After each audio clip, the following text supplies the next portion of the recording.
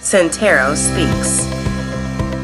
In this segment of our parenting miniseries, health educators explain how parents can help their children make healthy choices and discuss consent and other important topics in an age-appropriate manner. I'm your host, Mariah Beitelman, and I'm joined by Julie Doucette and Ashley Miller from Centero's Healthy Bodies, Healthy Futures Prevention Program. Julie and Ashley, welcome to the show. Thank you for taking your time to speak with me today. Yeah, thank you. Julie, please tell our audience a little bit about the Healthy Bodies, Healthy Futures program. Healthy Bodies, Healthy Futures is an all-inclusive, comprehensive sexual health education program. It's designed to empower youth. Since we believe that adolescents have a right to obtain medically accurate, age-appropriate, evidence-based sex info, we really believe that this information can improve people's lives by teaching them skills that will help them make healthier choices now and in the future. We have a curriculum that has been made for middle and high schoolers, but we also work outside the classroom with youth throughout Franklin County.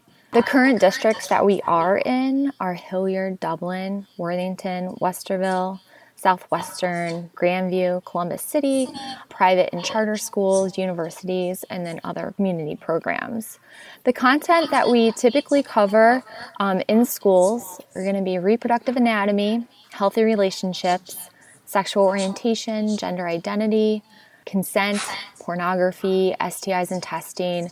For high schoolers, we do cover effective reversible contraceptive methods to help them avoid unintended pregnancies and STIs in the future. And although we do kind of talk a little bit about puberty in high school, we definitely give much more focus on puberty for middle schoolers. Also, our curriculum teaches skills on how to be what I like to call proactively abstinent.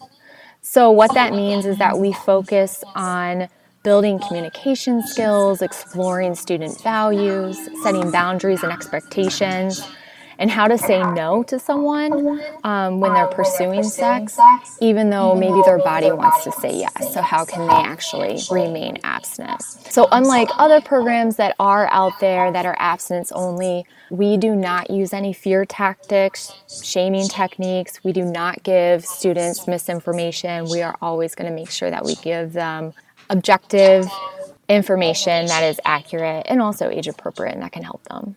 At what age do you recommend parents start having these types of conversations with their children? So actually, as soon as a kid starts learning to talk, you can start having these conversations.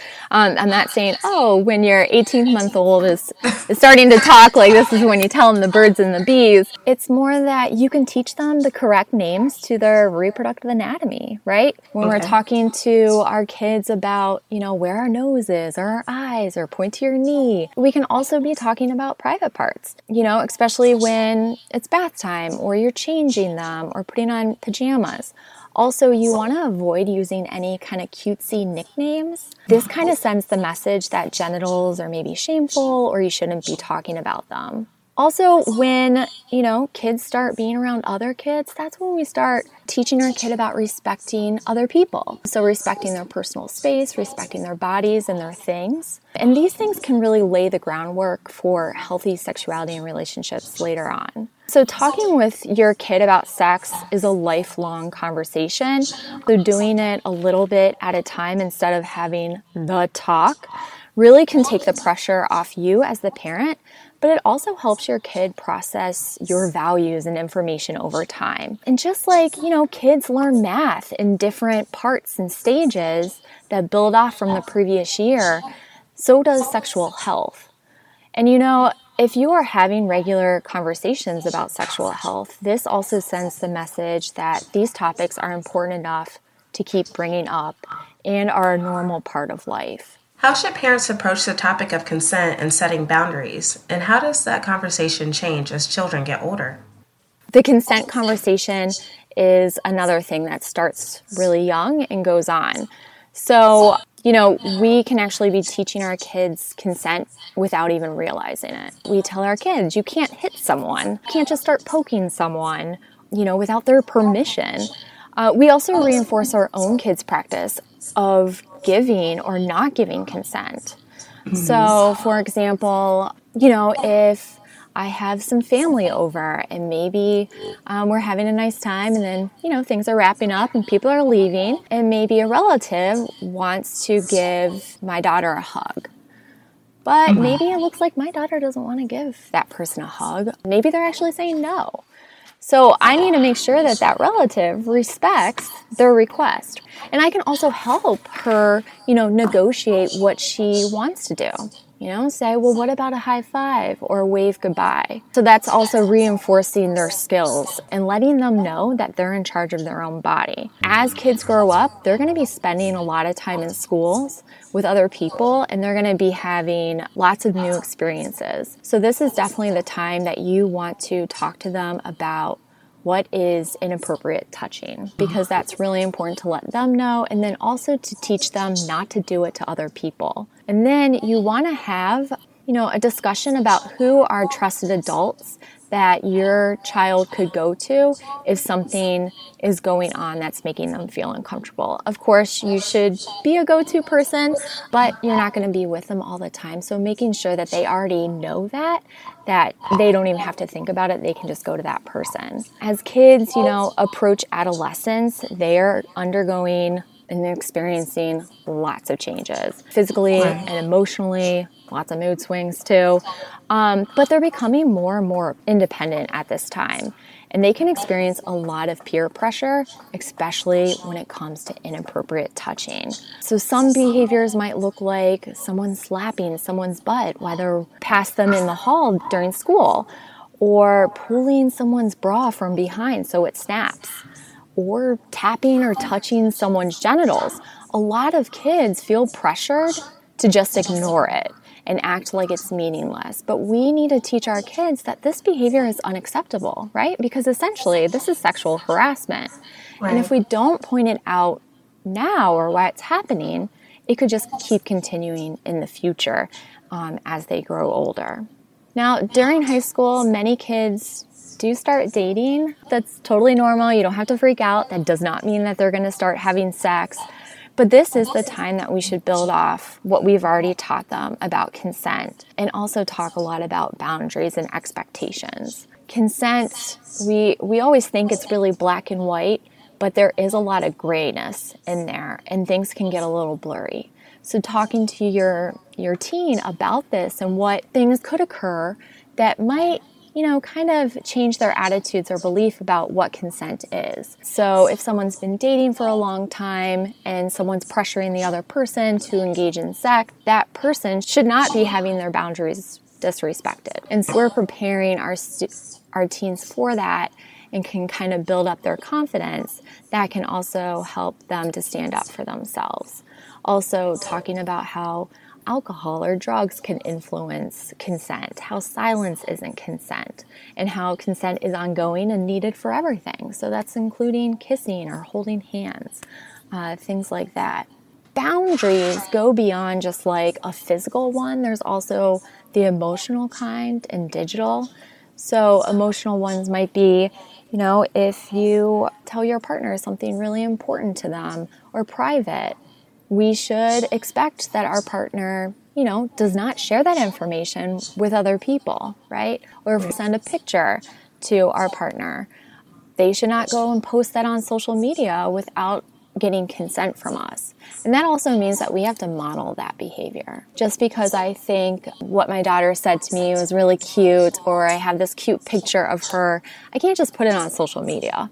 You're going to want to get permission from them first. Just like I would want the same for me, right? I don't want my mom posting things about my grades or maybe an embarrassing story or that I got my first period, right? And we're seeing parents do this on Facebook, and it's like you're totally crossing your kids' boundaries. Yeah. And, when we ask them, hey, is it okay if I post this? And they say no, we have to respect that, right? Because that's how we're going to want them to be in their future relationships. Why is it important for parents to discuss comprehensive sexual health and making healthy choices with their children? Research tells us that kids and teens who have regular conversations with their parents and caregivers about sex and relationships are less likely to take risks with their sexual health. and are more likely to be healthy and safe. And actually, the most consistent finding is that teens say parents are the greatest influence on their decision about sex. So yes, it may be uncomfortable to have these conversations, but it is so, so valuable. Kids and teens are very curious about bodies and sex, especially as they go through lots of changes and pressures from their peers. So they're going to have questions.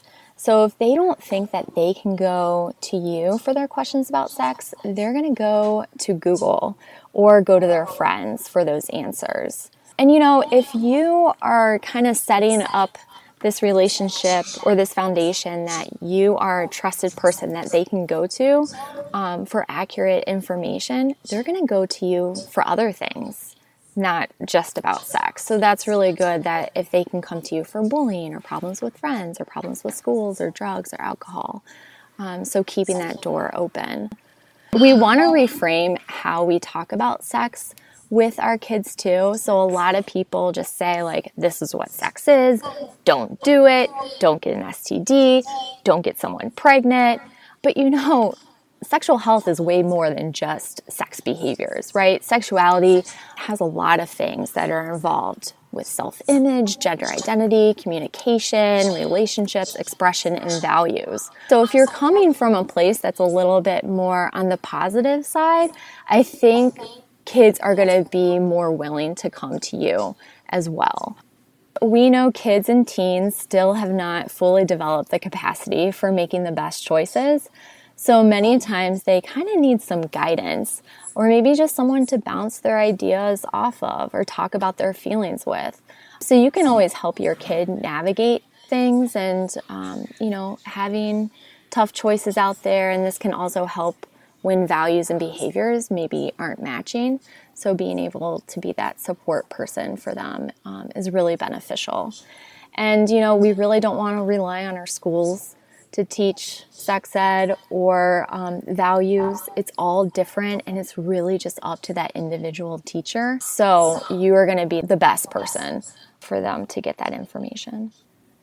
If a parent is able to have these conversations and open up dialogue with their child or a teenager, and they realize that their child is exhibiting unsafe behaviors or practicing unsafe behaviors, how can they help steer their child in the healthy direction without being judgmental?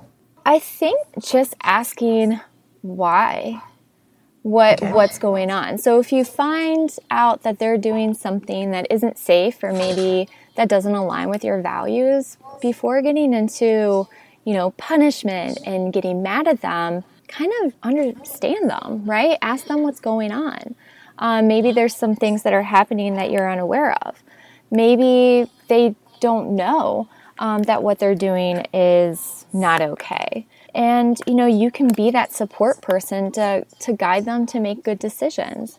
And you guys can come up with solutions together. Parents, they want the best for their children. They want them to be safe.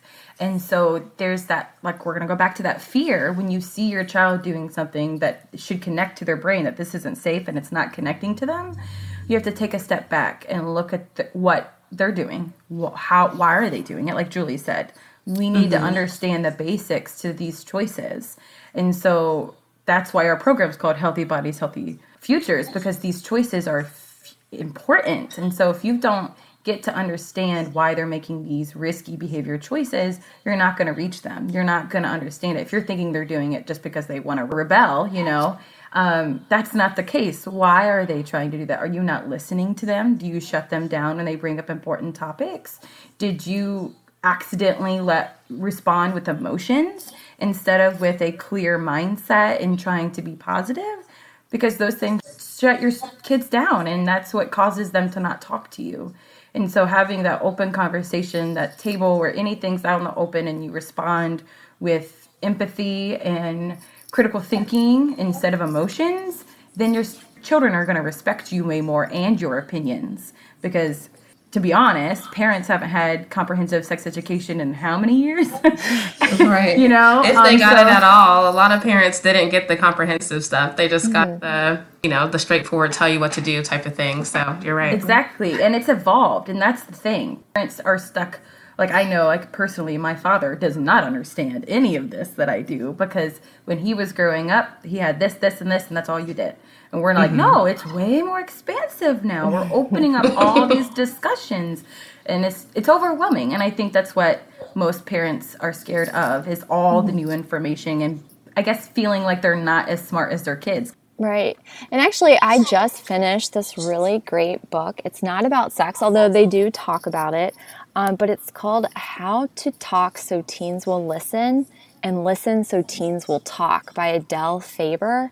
It was really great and really helpful on how to kind of rebuild a relationship with your kid that isn't, battles or fighting or punishments.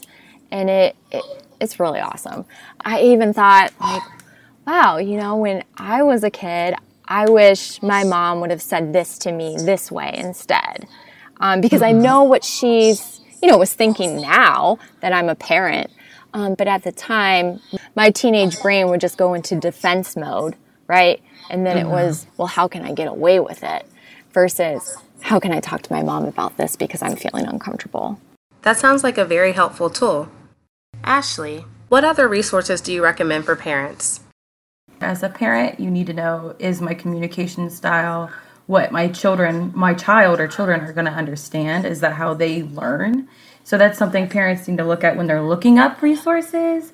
But the best resource that I have found personally is at this website that's called talkwithyourkids.org, and it lays out a beautiful timeline and the ages of the topics that you can talk with your children about. And it helps you as an educator and as a parent on the verbs and the words that you have to say to get your children to understand the content you're trying to teach them, because it's not trying to shame them. You're trying to educate them to be the best them. Right? You need to educate them on how to keep them safe and how to keep them healthy. That's a really good resource to look into, and I urge everyone who is a parent to look at it, or who is just interested in knowing what should be appropriate for what age. Some students are more advanced than most, so even though your child is probably in 2nd grade, but reading at the 6th grade reading level, maybe you can give them a little more leeway and give them a little more harder discussions to talk about.